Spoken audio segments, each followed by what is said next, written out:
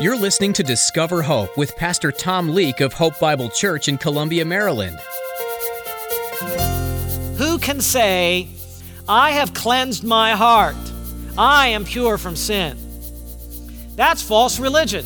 I'm going to go and I'm going to do some things and I'm going to clean up my heart. I'm going to wash away my sin. Who can say that? The answer is no one. What can wash away my sins? Nothing but the blood of Christ. When people are honest, they know. They've been lustful, greedy, proud, envious. Have I hit your sin yet? Sinfully angry, jealous, rebellious, selfish, defiant.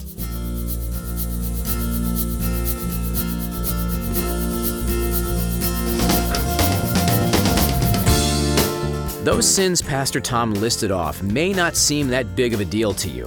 Why not complain if something isn't right? Or what's the problem with a little anger if it's justified? But as you'll learn in today's message, these seemingly little offenses are still considered sin to God. They're hurtful, selfish, and don't portray your Father in heaven. Pastor Tom will be encouraging you today to be honest about your speech and to recognize the times when you haven't been imitating Jesus with your words. Now, here's Pastor Tom in the book of James chapter 3 as he continues his message, wielding your tongue for good or for ill. Stumbling in some places in Scripture is not the same thing as falling into utter ruin. In Romans 11:11, Paul asks the question, has Israel, the nation of Israel, through their unbelief, have they stumbled so as to fall? And he says, no, God's not done with the nation of Israel. God is going to uphold them and keep them and fulfill the promises that he has to them. They did stumble, but they didn't stumble so as to completely fall. God has a plan for that nation. God will hold our hands also. If we stumble, God says he will not let us go. And that's good because if I stumble, I may wonder if it's based upon my endurance, if it's based on my perseverance and faith, maybe that will run out one day, and then what will happen to me? And so it's good when we're talking about stumbling, we remember the eternal security of God, that he has our hand. And I love the promise that's given in the benediction to the little letter of Jude there, second to last in the Bible, where he says, God is able to make you stand and to keep you from stumbling, to make you stand in his glorious presence. So God will do that. As you stumble, he'll hold on to you. Now, since we all stumble in sin, nobody gets a pass here, okay? And no one really gets to lecture anybody else. This is not me lecturing you. This is God's word lecturing all of us here, okay? None of us is a self-appointed paragon of virtue. We all have problems with the tongue. We all stumble. There is one exception, of course, who had a perfect mouth. Perfect mouth.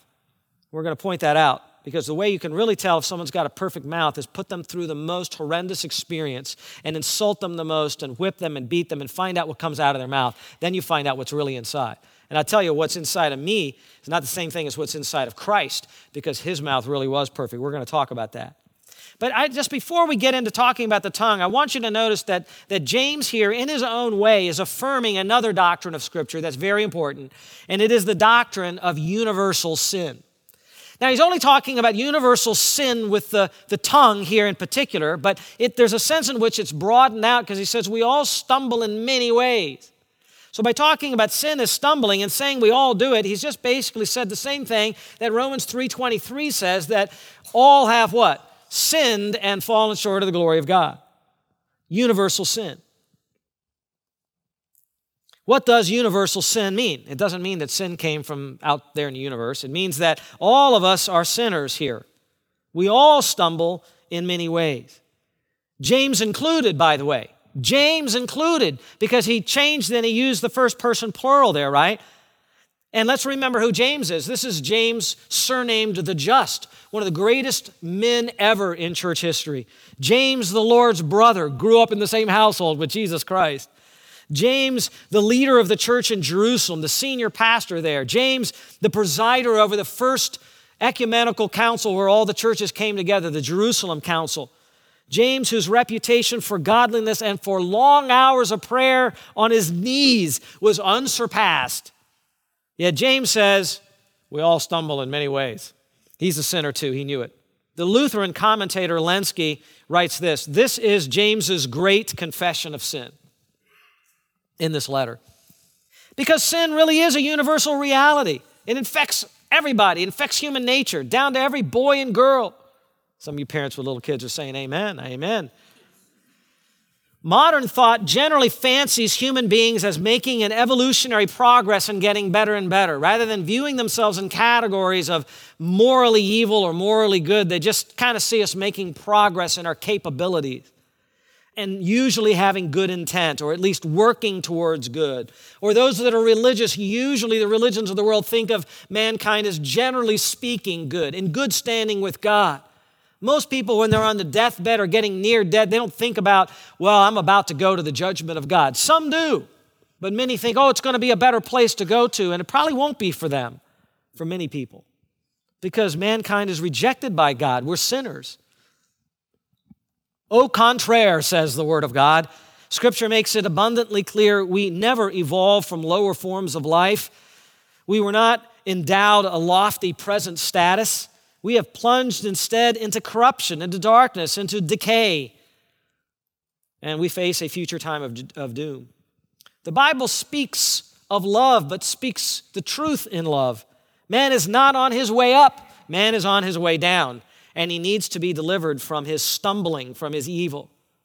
Yes, we were specially and supernaturally created by God in his image. Yes, human life is sacred. Yes, we were placed on the planet to rule over it, but mankind rebelled against the Word of God.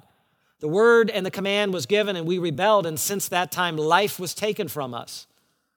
And that rebellion corrupted our nature. All of human history really demonstrates the universal aspect of sin, the universal reality of sin. We look today, and what do we see? We see wars, and we see rumors of wars. We hear of oppression, destruction, disease, hatred. And also, we always hear of this, universal death. Talked about the guy who protected President Reagan from the assassination attempt. No matter what noble things that people did in times past, in wars or great things, they all eventually die. Death itself is the testimony that God has rejected our lives. He doesn't keep us alive. When he looks at the value of our life, he doesn't see value in this life. He lets it die. Otherwise, he'd redeem it. In Christ he has, but by ourselves he lets it die. And so only in Christ will we have a resurrection. By the way, Jesus, it says of him that death could not hold him down. Why not? Because he never sinned. He died for our sins, not his own, and so it was impossible for death to hold him down. He earned his resurrection. He deserved his resurrection. Ours will be of grace in him. The evidence of sin is everywhere. It's not just Romans 3:23.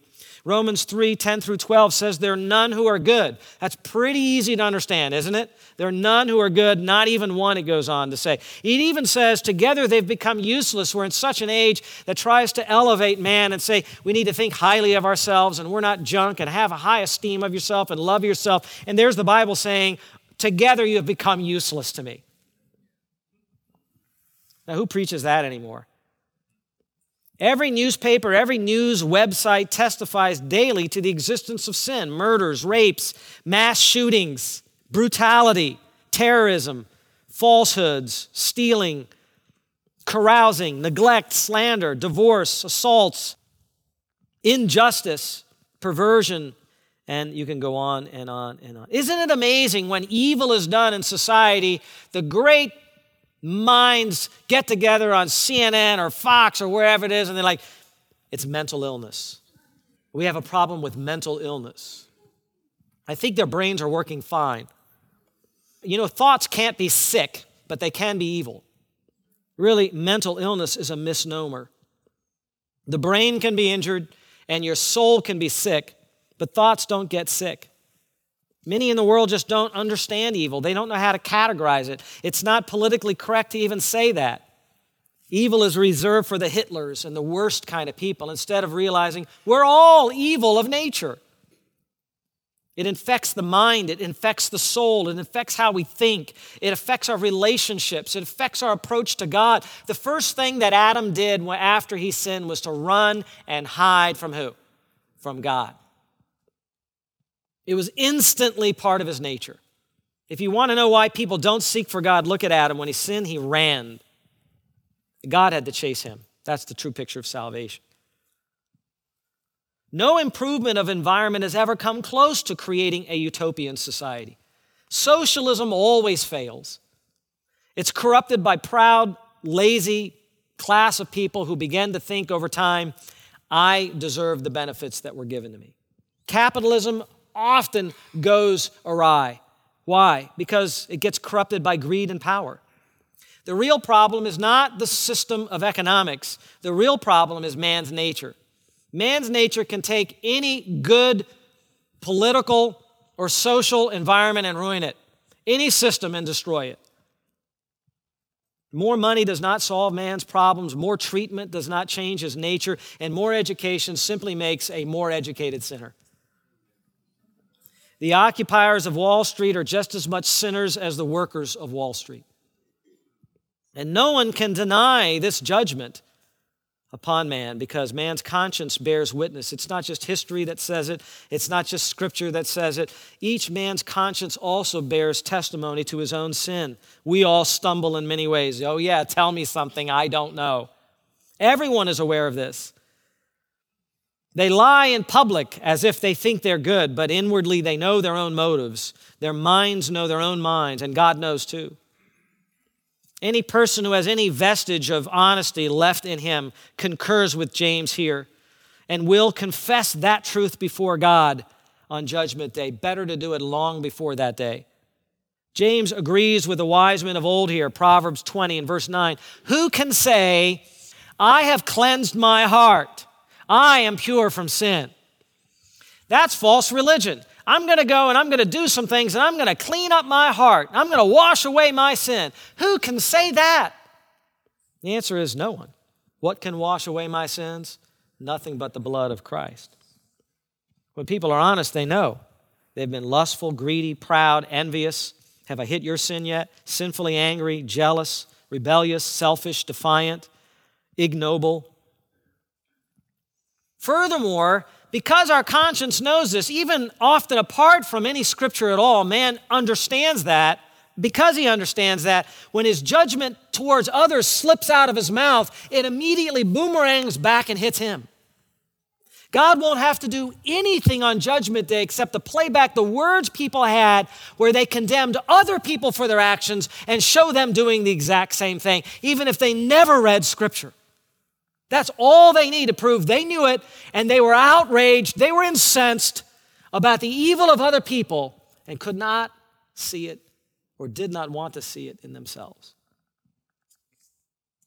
That's Romans 2:1. Therefore you have no excuse, every one of you who passes judgment, for in that which you judge another, you condemn yourself. For you who judge practice the same things. That's the boomerang. That's the boomerang verse. So there's history, there's experience, there's man's conscience, and then there's the Scriptures. You almost don't need the Scriptures to understand the doctrine of universal sin. Genesis 6:5, then the Lord saw that the wickedness of man was great on the earth and that every intent of the thoughts of his heart was only evil continuously. Psalm 14:3, they have all turned aside. Together they have become corrupt. There is none who does good, not even one. See, some people fancy themselves, I'm that one, I'm the exception, I'm pretty good. Well, you've got a quarrel with God. And I tell you, it's better to settle that quarrel in this age before you get there and realize that this really was His word, and He gave you plenty of opportunity to confess that this was true and turn from your sin. Ecclesiastes 7:20, in case we need another. Indeed, there is not a righteous man on earth who continually does good and who never sins. That includes Noah, who got drunk. That includes Abraham, who did some interesting things in doubt. That includes Moses, who struck a rock when he wasn't supposed to. David, who made a census of his people because of his pride. Who else we got in there? Solomon, you know about him. Whoa, how many wives did that guy have? Did Paul ever sin? Yes. Peter, oh my goodness. Peter's sins were loud. Not a righteous man on earth who continually does good and who never sins. 1 Kings 8:46, a lesser known verse. There is no man who does not sin. That's pretty simple. There is no man who does not sin. 1 Kings 8:46. Then there's Romans 3:23. How about Romans 5? Just as through one man, talking about Adam, sin entered into the world and death through sin, and so death spread to all men because all sinned. That means we all sinned in Adam. 1 John 1:8, if we say that we have no sin, we are deceiving ourselves, and the truth is not in us. You get it? Are you with me? We all stumble.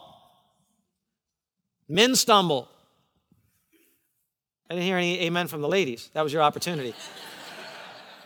Let's start that over again. Men stumble. Women stumble. Kids stumble. Parents stumble. The wife stumbles. Amen.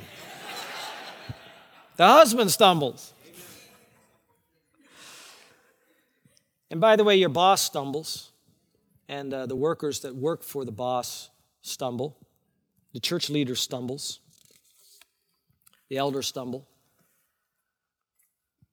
All the leaders in the church stumble. Your small group leader stumbles. Your favorite singer stumbles.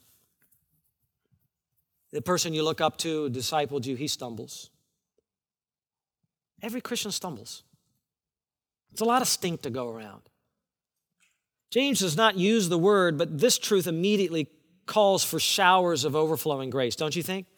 That's been a dirty meditation. And it immediately calls for let's get under the showers of grace and mercy and remind ourselves that God washes it all clean. This fact alone, that we all stumble in many ways, ought to keep us from harsh judgments about it. Did you hear what so-and-so said? That is just so rude. I would never say anything like that. Except that I have. Judgments should be withheld when we know we are practitioners of the same. But he even says more, and I know I'm belaboring this, but I think it's important. We all stumble in many ways. Many is pola. Many, that's what it means. Many different kinds of ways, variety of ways. We don't all stumble in exactly the same way. See, the thing about sin is the other person who sins with a different kind of sin than my sin, that's the worse sin than my kind of sin. My sin's not all that bad. That kind of sin is inexcusable. It ought to be harsh church discipline there, and we ought to really come down on that sin, but not my sin. My sin's bad. We took care of that. It's understandable. And that's how the carnal mind thinks, right? Why isn't the church doing more to stop people like that? Because that's now in the category of the worst sin. In your mind it is. In Scripture, it might not be.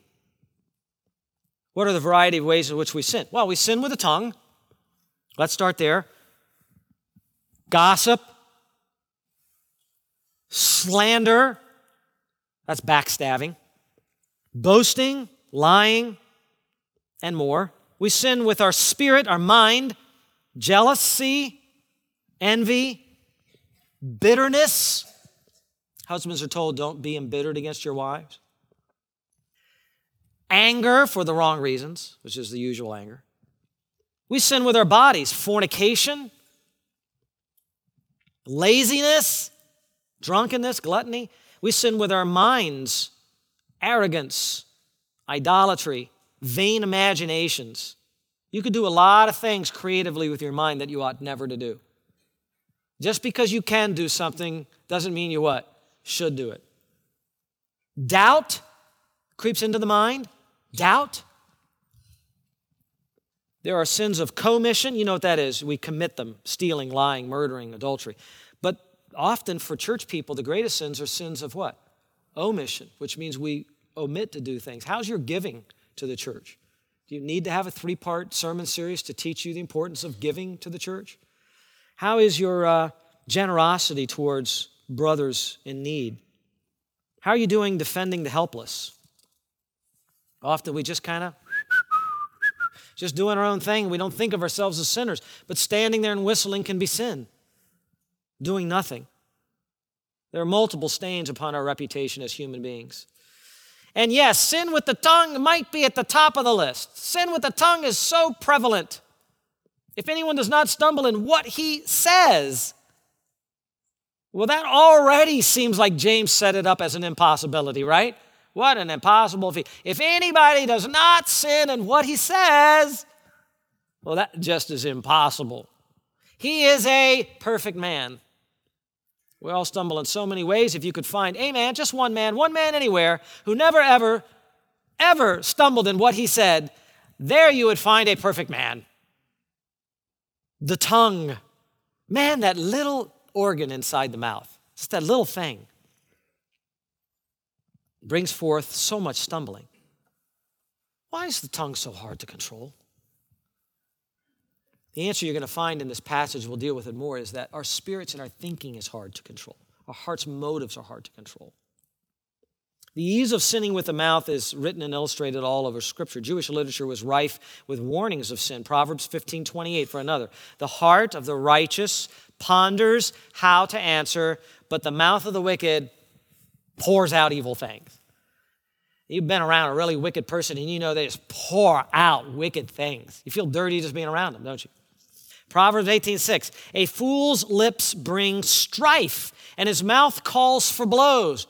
Hit me. That's basically what a fool is saying. Punch me. I'm stupid. Give me a beating. A fool's mouth is his ruin, and his lips are the snare of his soul. It's so well known that ancient man didn't need any supernatural revelation from God to figure out that the mouth was a huge, huge problem. It was well attested in Hellenistic culture. The philosophers discussed the tongue. Their solutions were different than Scripture, but they often understood the same problem. None of them could master it. So if you control your tongue, you're a perfect man or woman. That word perfect, teleos, can mean either absolute perfection, or often it should be translated as maturity of character. Its basic meaning is it's related to the word that we would translate as end, what's on the end or what is the goal to get to the end. And so it's something that's been brought to its intended end or goal. And since James just said that no one is sinlessly perfect, he's probably not thinking of sinless perfection here, but of maturity, as he did back in chapter 1, verse 4, where it's translated or is thought of as maturity. Dan McCartney in his commentary has a helpful comment here. He says, thus the point is not that a person who controls the tongue is totally and perfectly blameless, or that such a one has achieved total moral perfection. That would either contradict the previous clause, we all stumble, or be purely hypothetical. James's meaning is that such a person has become truly grown up in his faith, very mature in other words. An absolutely perfect mouth, we mentioned this before, would be the Lord Jesus Christ. Got to bring you back to 1 Peter chapter 2, verse 21, right? Christ also suffered for you, leaving you an example for you to follow in his steps, who committed no sin, nor was any deceit found in his mouth. Find me one other human being where it can be said that at no time in their life was there deceit that was not found in their life. No deceit. But it goes on. It says, while being reviled, he did not revile in return. When are you most likely to revile somebody else? When they're reviling you, right?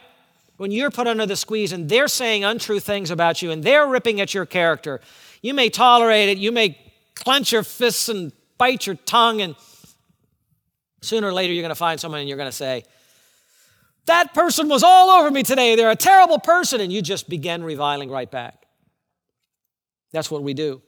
And then it says, while suffering, he uttered no threats. If you have power and someone is causing you to suffer, the first thing you're going to do is you're going to reach for whatever that power is and you're going to give threats. And Christ from the cross uttered no threats at all. He kept entrusting himself to God who judges righteously. That's utter perfection of the mouth, people. When you are squeezed to the utmost, when you are yelled at, reviled at, humiliated, spat upon, stripped, flogged, threatened, laughed at, when vitriol comes your way from multiple locations, and you can only say the kinds of things that Jesus Christ said from the cross, then you are absolutely a perfect person. The old man just jettisons out more reviling and vitriol in return.